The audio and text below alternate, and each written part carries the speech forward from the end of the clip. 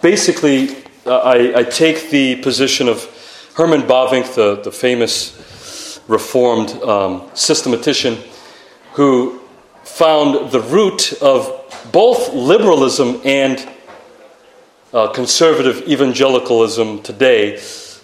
Both are rooted in pietism. Okay, so we discussed what pietism is last week, and if you don't know what it is, I ask that you would listen to it on sermon audio. It's on there, available.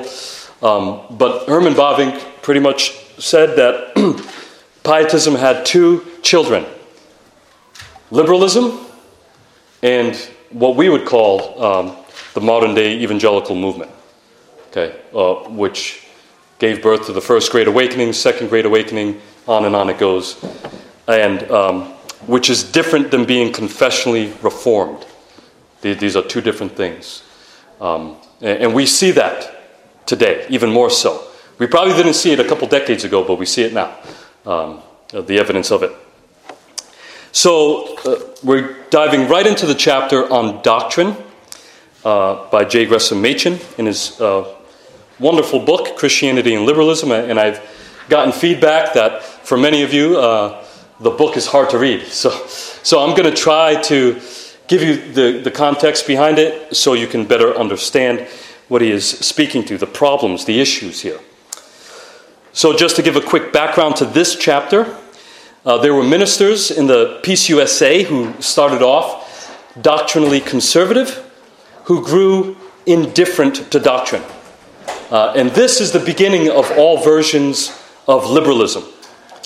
And the emphasis shifted from doctrine to activity, that is, cultural and political activity.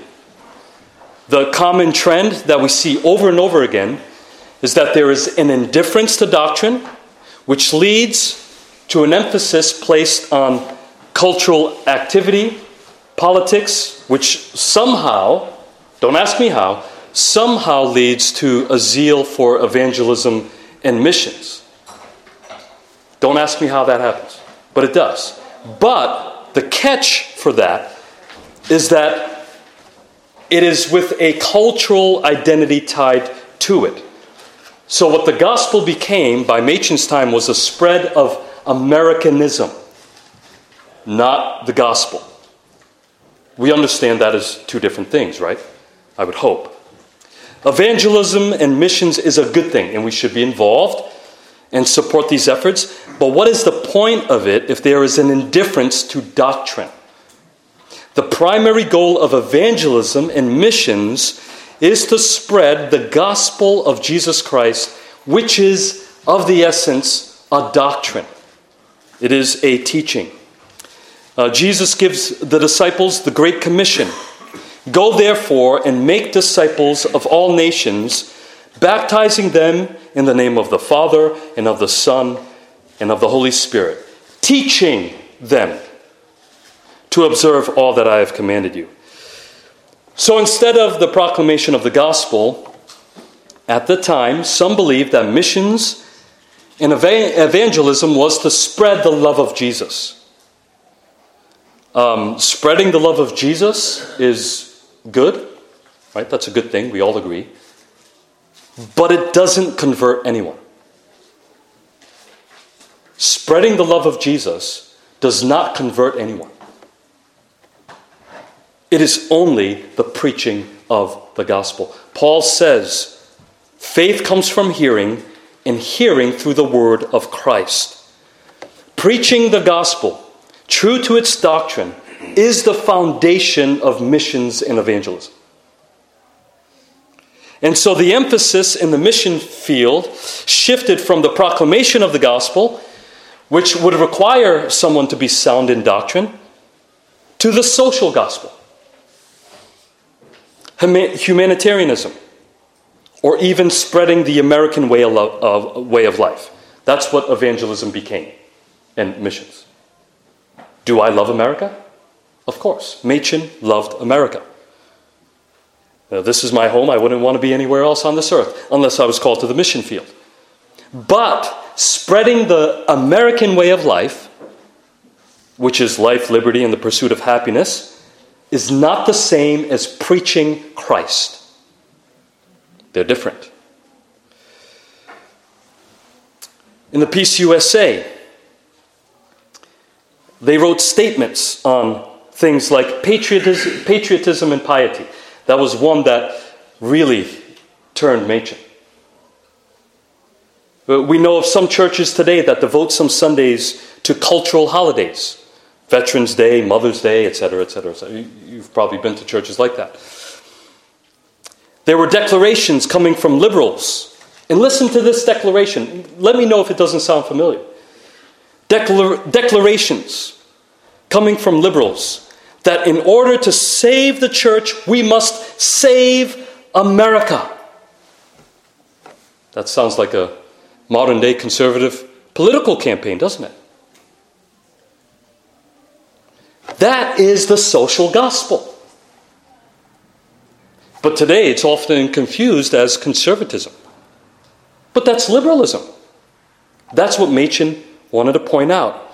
And with the social gospel, the church was becoming a national church with a national identity rather than a heavenly body with a heavenly identity.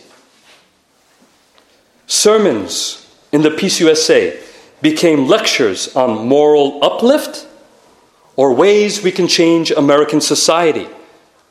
And they would close their service by singing the Battle Hymn of the Republic. There's this word today, cringy, among young people. That's super cringy, right? For a church to do that.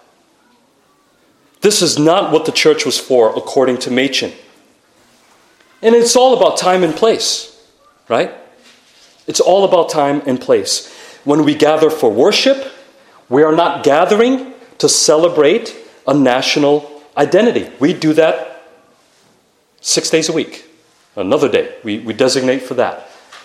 On Sundays, we gather to worship the God of all creation and to celebrate salvation in Christ alone, and we are recognizing our heavenly identity. It's about time and place. This is why there is no American flag in any OPC churches. We refuse to put up any national flags. I've been to a church where they put up a flag for every nation represented in the church. And my goodness, you're going to run out of room. But by the time you do that. Because we're not saved by our ethnicity, nor where we were born. Right? We're not saved by national identity or ethnicity. They were so distracted with the cultural war or seeking cultural influence that eventually there would be missionaries who were ordained in the Peace USA to go overseas who weren't even believers. They couldn't confess that Christ was born of a virgin or that he was raised bodily. This would eventually lead Machen into controversy in the Peace USA and eventually disciplined, and he would go on to be the founder of the OPC. So you see, Machen would have a problem with not only the obviously identifiable liberal churches today, as we see them with the gay flags and this, that, and the other, the pride flags, but he would also have a problem with some so-called conservative churches that have traded the pure gospel for spreading a culture or a way of life. He would even oppose what would be described today as Christian nationalism. That is not what the preaching of the gospel is. Is Christianity a lifestyle? Yes, but it is founded on a doctrine. It is founded on doctrine. Any questions so far? I saw some confused faces. So you understand what the fight was about. It is similar today as back then. Okay? We're not the mainstream. We're not meant to be the mainstream. When you see the church go mainstream, there's probably a problem there. When you see popular preachers having a big impact and a voice, there's probably a problem behind it. So we must be careful. By the time of Machen, liberalism wasn't just found in the higher institutions of learning, such as seminaries and universities, but it has also infiltrated the church and other religious publications. And he said that the remedy is not to get rid of theological seminaries. That's not how you fix the problem. That is usually the knee-jerk reaction that we get from evangelicals and evangelicalism today. It is either one extreme or the other. They try to cut off the branches that holds the bad fruit rather than address what is the root of the problem.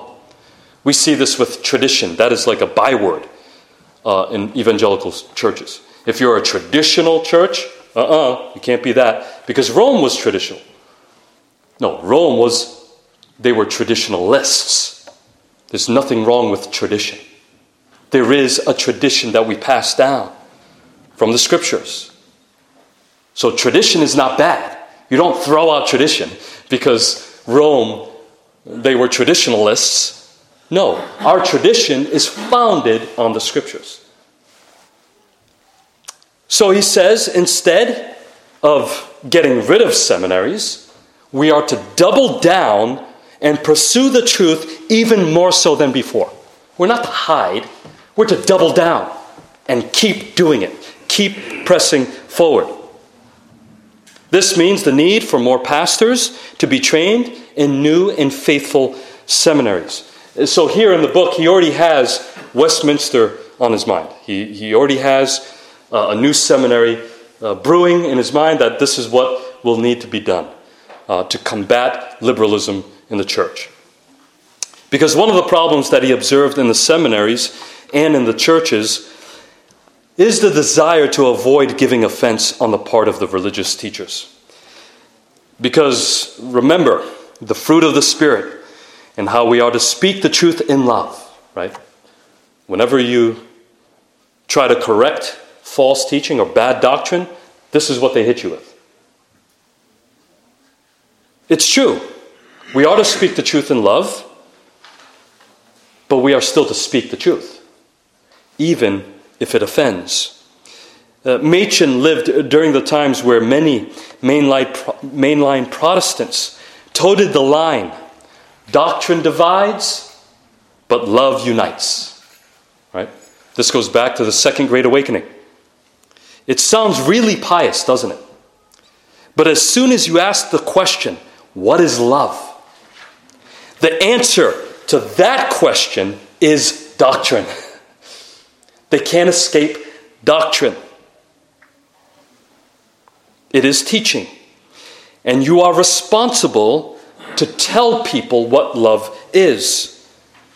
And it is true that doctrine divides. It divides truth from error. I'll give you one example. I have a list here from the letter of Ephesians written by Paul. And if you go to the letter of Ephesians, just consider the first chapter. Go to the back of our confession of faith and look for the proof text. You look for the text, look up Ephesians chapter 1, verses 3 through 14. How many doctrines can you find just in those verses? Just in those, 11 verses? Okay? I'll just list a few. The relations between the Father and the Son. Right? We talk about the Father sending the Son and the Son being sent. You find union with Christ, election, predestination, the atonement, justification, sanctification, adoption, glorification, God's sovereignty and providence, illumination of the Holy Spirit, or what we call regeneration, the means of grace, that is the word preached, the spirituality of the church, assurance of salvation, the humiliation and exaltation of Christ, the fact that we are saved alone, by grace alone, through faith alone, in Christ alone. Then you have the Trinity, right there in the first chapter of Ephesians. Verses 3 through 6 is the work of the Father. Verses 7 through 10 is the work of the Son. And verses 11 through 14 is the work of the Holy Spirit. Doctrine divides truth from error, and it is the foundation of love. I think I'm going to get into it later, but 1 Corinthians 13, the famous love chapter, is surrounded by chapters on doctrine. So that old line, doctrine divides, love unites, doesn't work, practically speaking. It's not true. It's not true. Consider Jesus' ministry. One of his most important roles was that he was a rabbi, as his disciples called him. He was a teacher. A teacher of what? A teacher of teachings. That's another word for doctrine. So this desire to avoid offending people is dishonest because we know, and the teachers knew at the time, that the views of traditional biblical Christianity are radical and offensive to the natural man. The natural man cannot accept it, so they are offended by it. We must come to terms with that. We don't preach the gospel to be liked. Hopefully, we're preaching the gospel for God. For God. How often did Jesus offend his listeners? Quite a lot. Quite a lot. Actually, throughout his entire ministry, someone somewhere was angry. One example comes from John chapter 6. He offended many of his own disciples, and they stopped following him after he revealed his deity and taught the doctrine of God's sovereignty in salvation and election. When he said this, "No one can come to me unless it is granted him by the Father." Gone. All those faithful disciples left him because they were offended. It's like one pastor who has said, many of you probably know, according to our culture in this world, there is an 11th commandment. Thou shalt be nice. Now, are we to be kind? Of course. Of course. I hope we're not going around beating people up with the gospel. Especially the good news that the gospel presents. It ought to come off kind and merciful.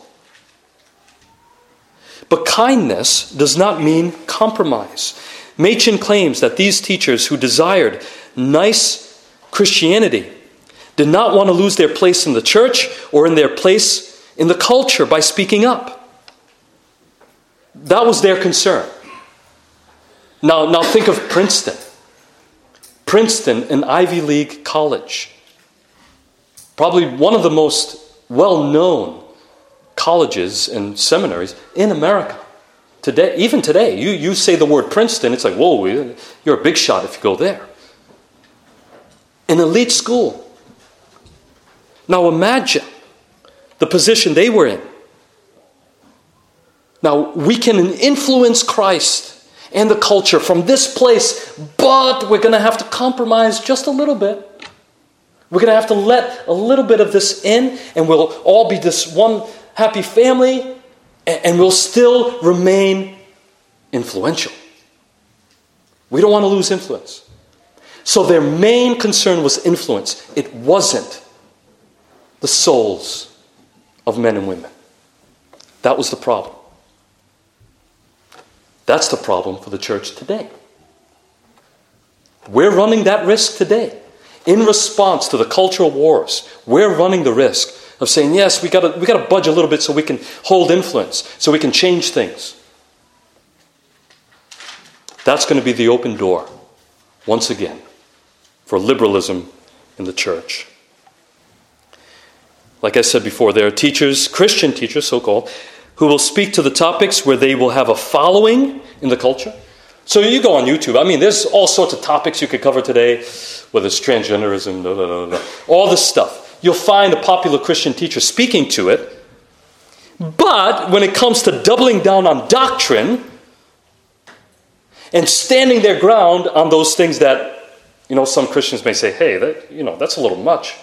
Election, predestination, God's sovereignty, Christ's two natures? Well, what does that matter? What matters is this problem. Let him talk to this problem. But if you double down on the doctrines that are the essence of the faith, you won't be recognized, most likely. You have to speak to the cultural issues of today to get any type of following. And that's a shame. That's a shame. We're talking about God here. And the fact that people do not want to know about God, they just want to answer to the problem and not how they can glorify God, that is a problem in itself. So when it comes to doubling down on doctrine, that is the old and musty historic doctrines and creeds of the church, many of the popular teachers today back off because they don't want to lose influence in the culture. Because the focus is not God, it's the world. It's not on God, it's the world. See, I hope you're starting to get it. It's not all that different than the social gospel. It's not that different. These can be conservative guys believing the Bible. That's wonderful. But the way they're approaching it is very similar to the social gospel. Do whatever it takes to hold influence in the world. But all that other stuff, confession of faith and all these other nitpicky doctrines, we don't want to get into. That's going to lead people away. That was the problem in the Peace USA. That opened the doors for liberalism. And they are not realizing that doctrine is the foundation to all Christian living. Because the Christian is not fighting a cultural war with worldly weapons. We are fighting a spiritual warfare, and our weapons are found laid out in the Word of God. So what he saw in the seminaries was a stripping of traditional phrases. I think this is happening with many of our own seminaries today with the desire to avoid offending people. It begins with the changing of traditional phrases that theologians have always used, like systematic theology. Oh, that sounds too complicated. Let's change it to something easier, right? Or justification, sanctification. Both are found in our Bibles, by the way.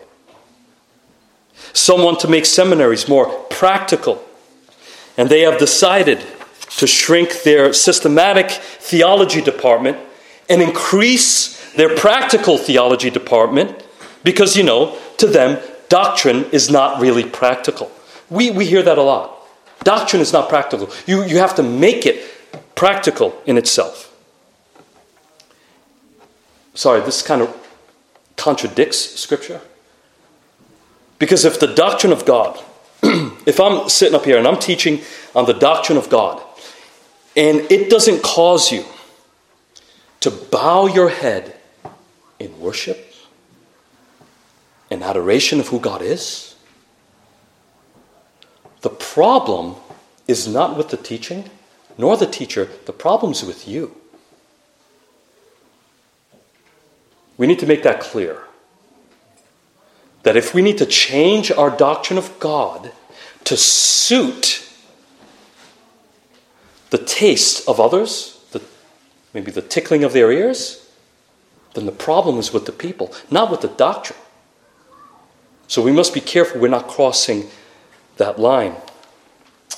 Darrell Hart gives another reason why Machen thought a number of academics were in dilemma, which is relevant even for us today. This goes to page 54 of his good work, Defending the Faith. This is a great work. I've heard countless good things about it. It's kind of old. I forgot what year this was printed in.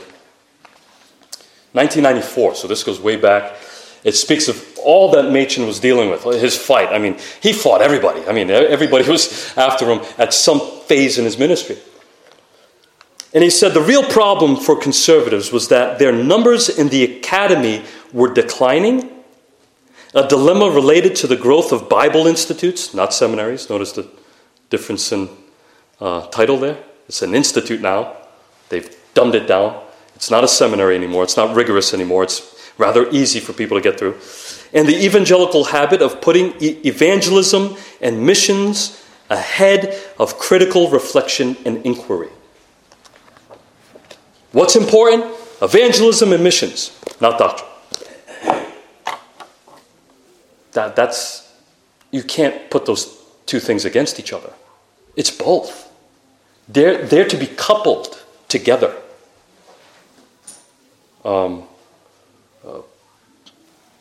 This, what he says here, is relevant to someone in the Bible. Who do we know is like this? There was somebody in the Bible who had I hate picking on him. He had a zeal without learning. Who did Jesus describe as having a zeal without learning? It was Peter. That's the same zeal. Oh yeah, what matters is the zeal. No, that's not all that matters. Doesn't matter. You can have a heart for whatever you want, but you must be grounded in doctrine. The heart that you have for it, if it's not grounded in doctrine, there's going to be compromise. There's going to be an opening of the door, and the flood is going to come in, and suddenly you don't have a church anymore.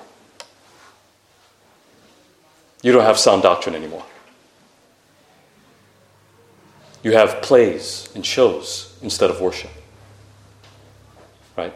You have a concert instead of worship.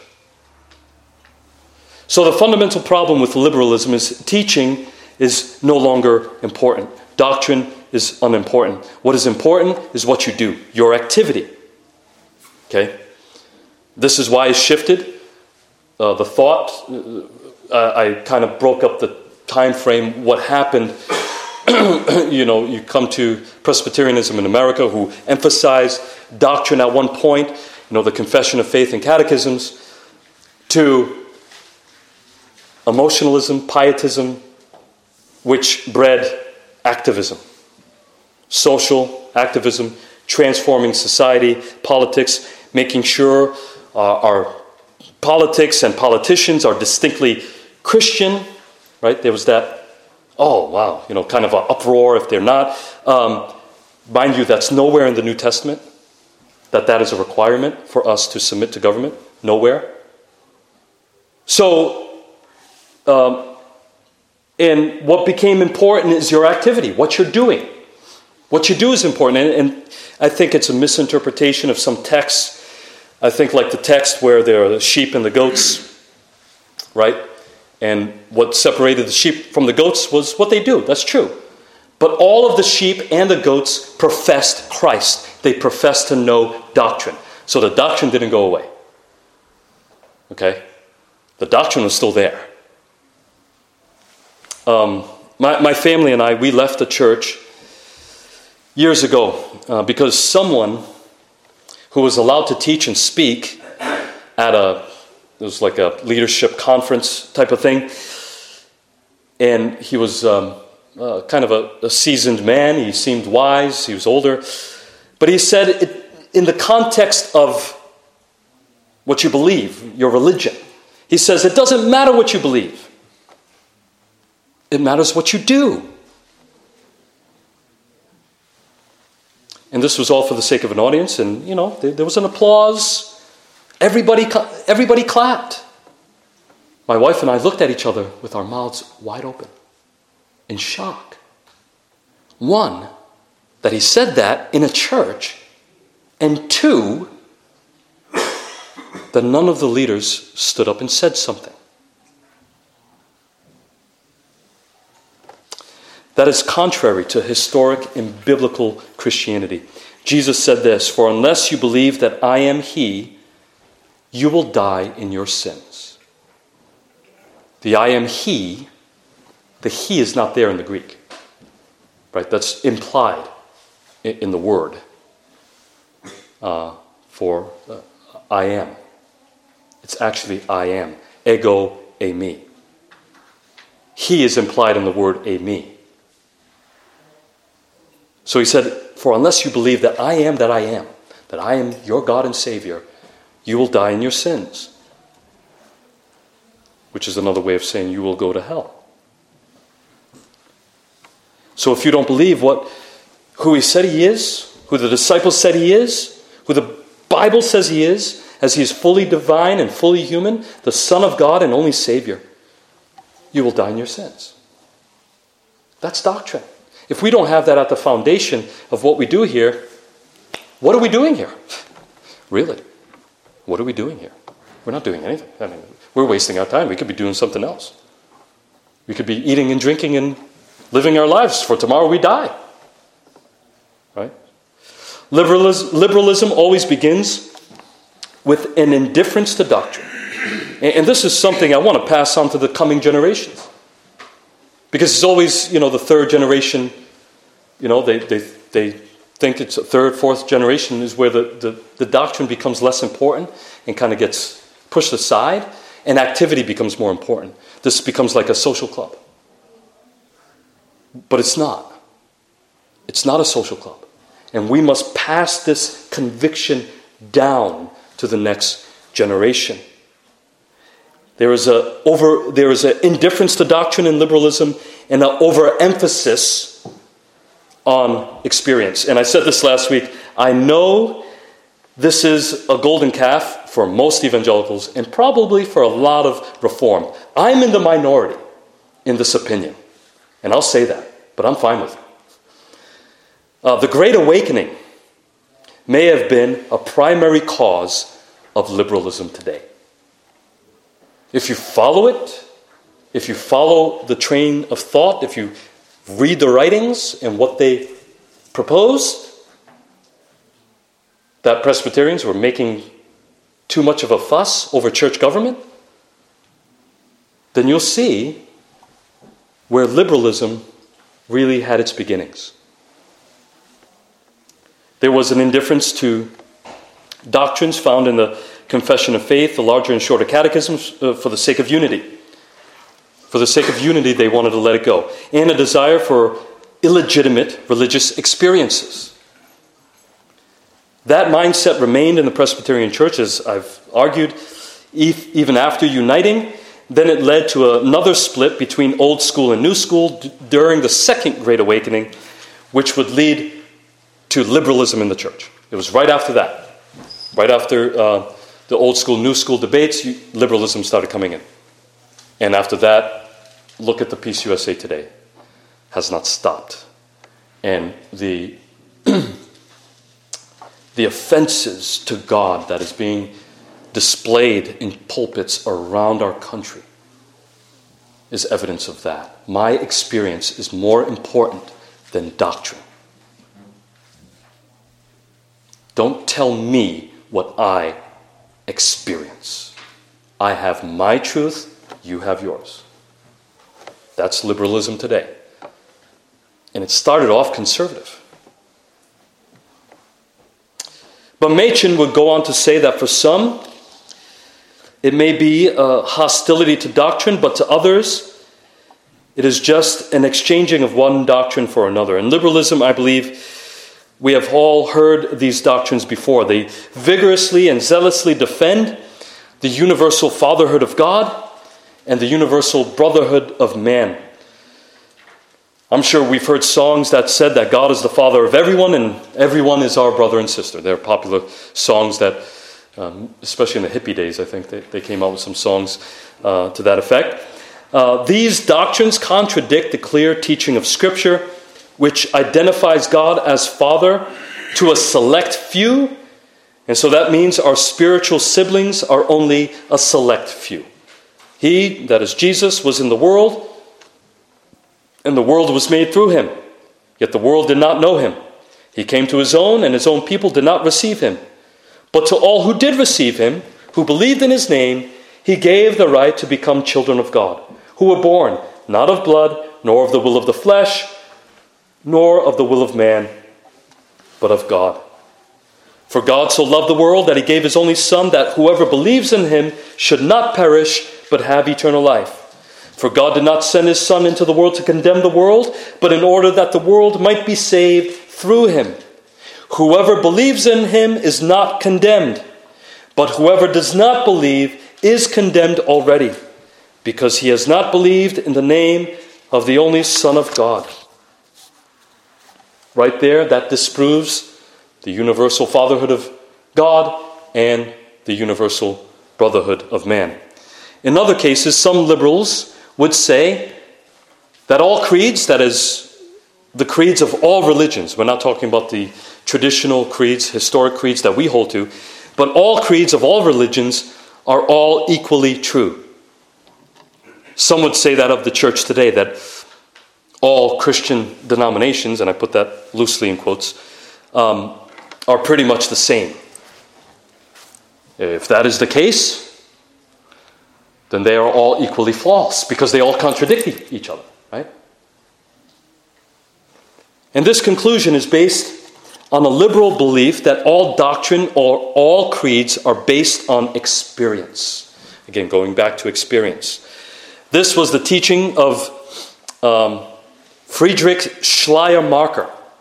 He was a German theologian, and he is known as the father of modern liberal theology, who I believe was influenced by none other than Jonathan Edwards. He was one of his main influences. Machen said that doctrine based on experience is another form of agnosticism, right? Which was at one point the deadliest enemy to the church. This is believing that no one really can know anything to be objectively true. There's no objective truth. You can't really know that Jesus lived, died, and was raised. That's agnosticism. Agnosticism is pretty much pervasive in our culture today. But this goes back to Friedrich Schleiermacher, who was a liberal theologian. His dates were 1768 to 1834. And he was influenced before him by Jonathan Edwards, who, though he was sound in some parts of his doctrine, put more emphasis on his affections, or the experiences, the spiritual experiences. This is part of the First Great Awakening, right? That was part of the problem with the First Great Awakening. So instead of a doctrine, it is said by many that Christianity is a life and not a doctrine. This is true even today. And this has the appearance of godliness, but it is radically false. Because Christianity is a historical phenomenon. To understand what Christianity is, you must know its history. It must be investigated on the basis of historical evidence. So he says we ought to go back to the beginnings of Christianity. And the primary source of historical evidence for Christianity is found in the Bible.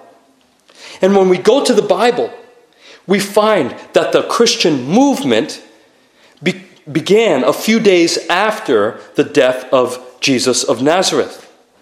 And we'll find definite historical information that has been preserved in the epistles of Paul.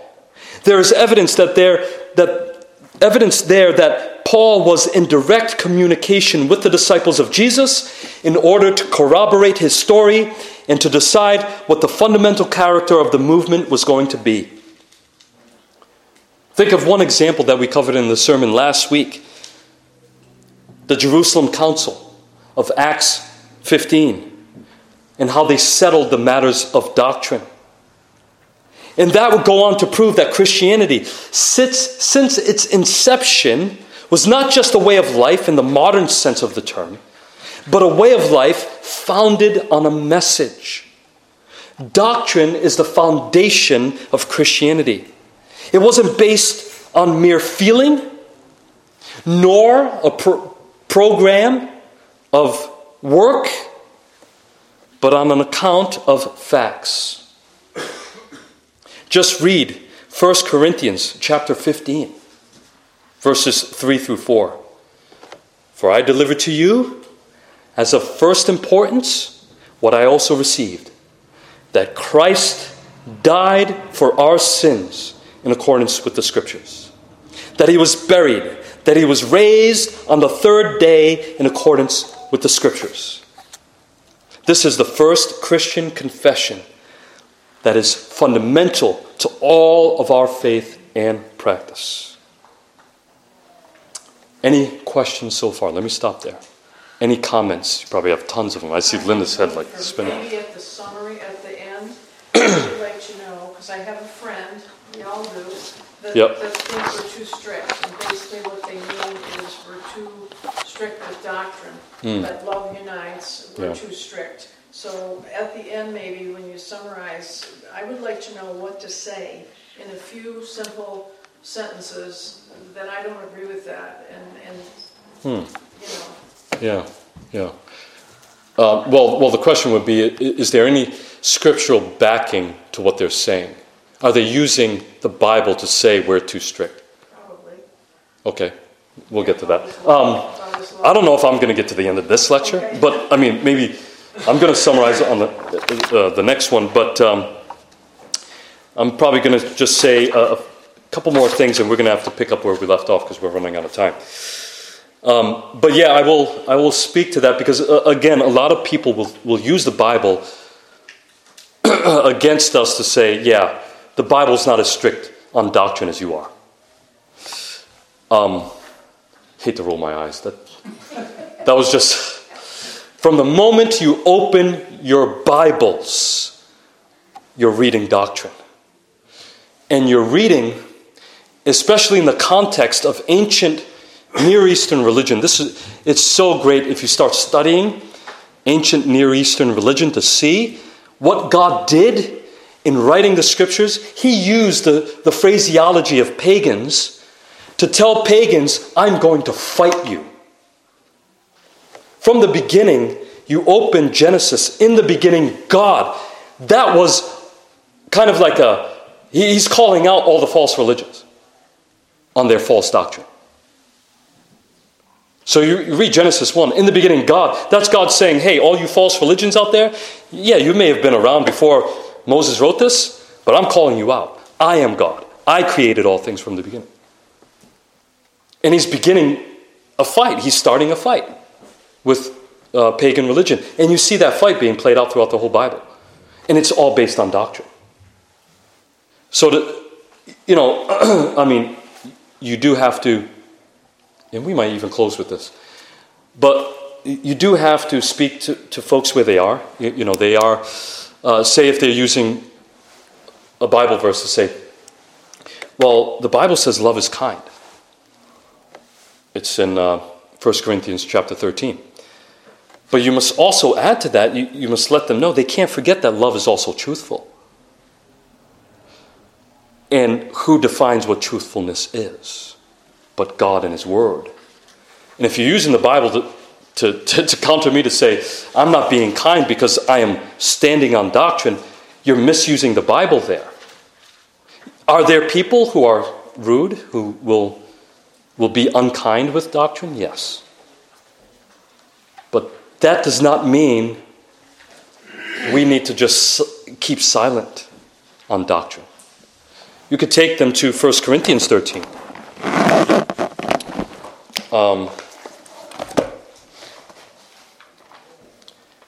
And help them realize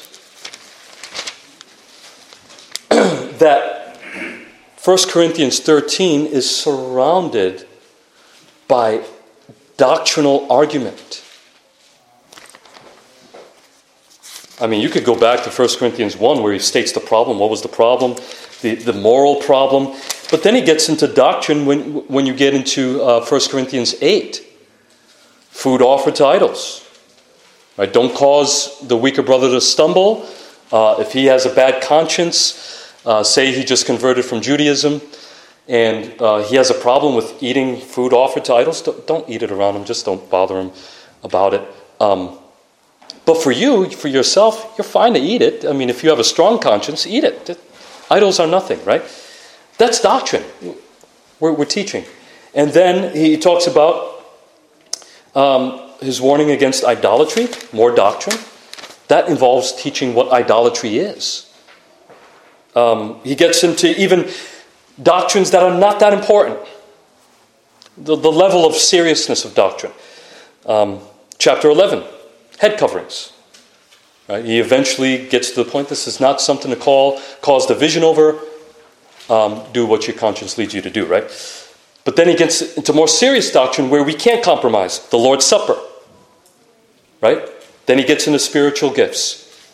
Then he gets into how we are all one body. And following, and then that's when he gets into talking about love. And after he talks about love, he starts talking about orderly worship.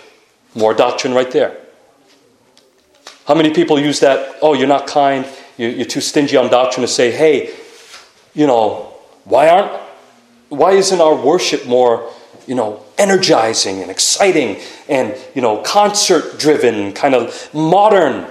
You guys are not being loving. Paul talks about love, and then almost immediately after, he talks about how worship ought to be orderly. How a disorderly worship, someone speaking in tongues over here, someone doing their own thing over here, is actually unloving to the one who can't follow all this, right? That a solemn worship, an orderly worship, is actually the most loving thing we can have. Okay, so I know that's a lot. But you can simply say, where you get this version of love that sounds to me cultural more than it is biblical, this passage is surrounded by doctrine. Wayne, you look like you're going to say something. Being too strict doesn't mean not willing to compromise. Yeah. Okay? So yeah. So being too strict just says you're not willing to compromise. Well, aren't there examples in the Bible of not compromising? Daniel in the lion's den would not bow down. He was too strict. Shadrach, Meshach, and Abednego refused to follow Nebuchadnezzar's orders. He was thrown into the fiery furnace. They refused to compromise. Yeah. And I don't know how many of you read the book Brave by Faith, but Alistair Begg even said, there were things that he actually did compromise on. But when he came to prayer, he was going to pray to his God. You don't cross that line. So there are levels of compromise that the church should be involved with or involved in, but not when it comes to the most fundamental. And for us, we have these fundamental doctrines that the church was compromising on. And that included worship. It eventually, we see that the progression, liberalism came in, and the worship of the PCUSA and other Presbyterian churches also went. They went more contemporary and more about feeling and experience. Kind of like cinema. It became an act. And that in itself is deceiving. It's deceiving. So love does not mean you're not truthful. Right? We must be truthful. And if the Bible teaches it, we're saying this is what the Bible teaches. Why are we what we are as a Presbyterian church? We believe that's what the Bible teaches. We're not this other church because we believe they're wrong. Love is truthful, as it says in 1 Corinthians 13. And all throughout that passage, you need to qualify it. Because, people use love bears all things to say, well, we're to accept all types of sin in the church. The 1 Corinthians, the letter to the Corinthians is about correcting them in their sin. So it's not about accepting sin. Love is not about accepting sin. And it is not about accepting bad teaching. That's not love. That's actually deceitful. And it leads people into harm's way. Any other comments or questions? Historically, many people are probably wondering, a lot of people haven't been here for the first 7 or 8 lectures, and I got into a lot of history. There was a lot of history. And I just summarized today. But there was a lot going on, just like there's a lot going on today. There's a lot going on in Machen's time that people often tend to not recognize, or they kind of sweep it aside, sweep it under a rug. That was going on, that he was up against historically, politically, religiously, everywhere he turned. There was something going on. So if you need me to answer any questions too, I can do that. All right, we'll stop there. And next time we will pick up on, we'll get back on Doctrine Divides but Love Unites, as he will address that here. And I think we addressed it in the question. Actually, that was the next thing we were going to cover, was what Linda asked about. 1 Corinthians 13. No other questions? Wayne, would you mind praying?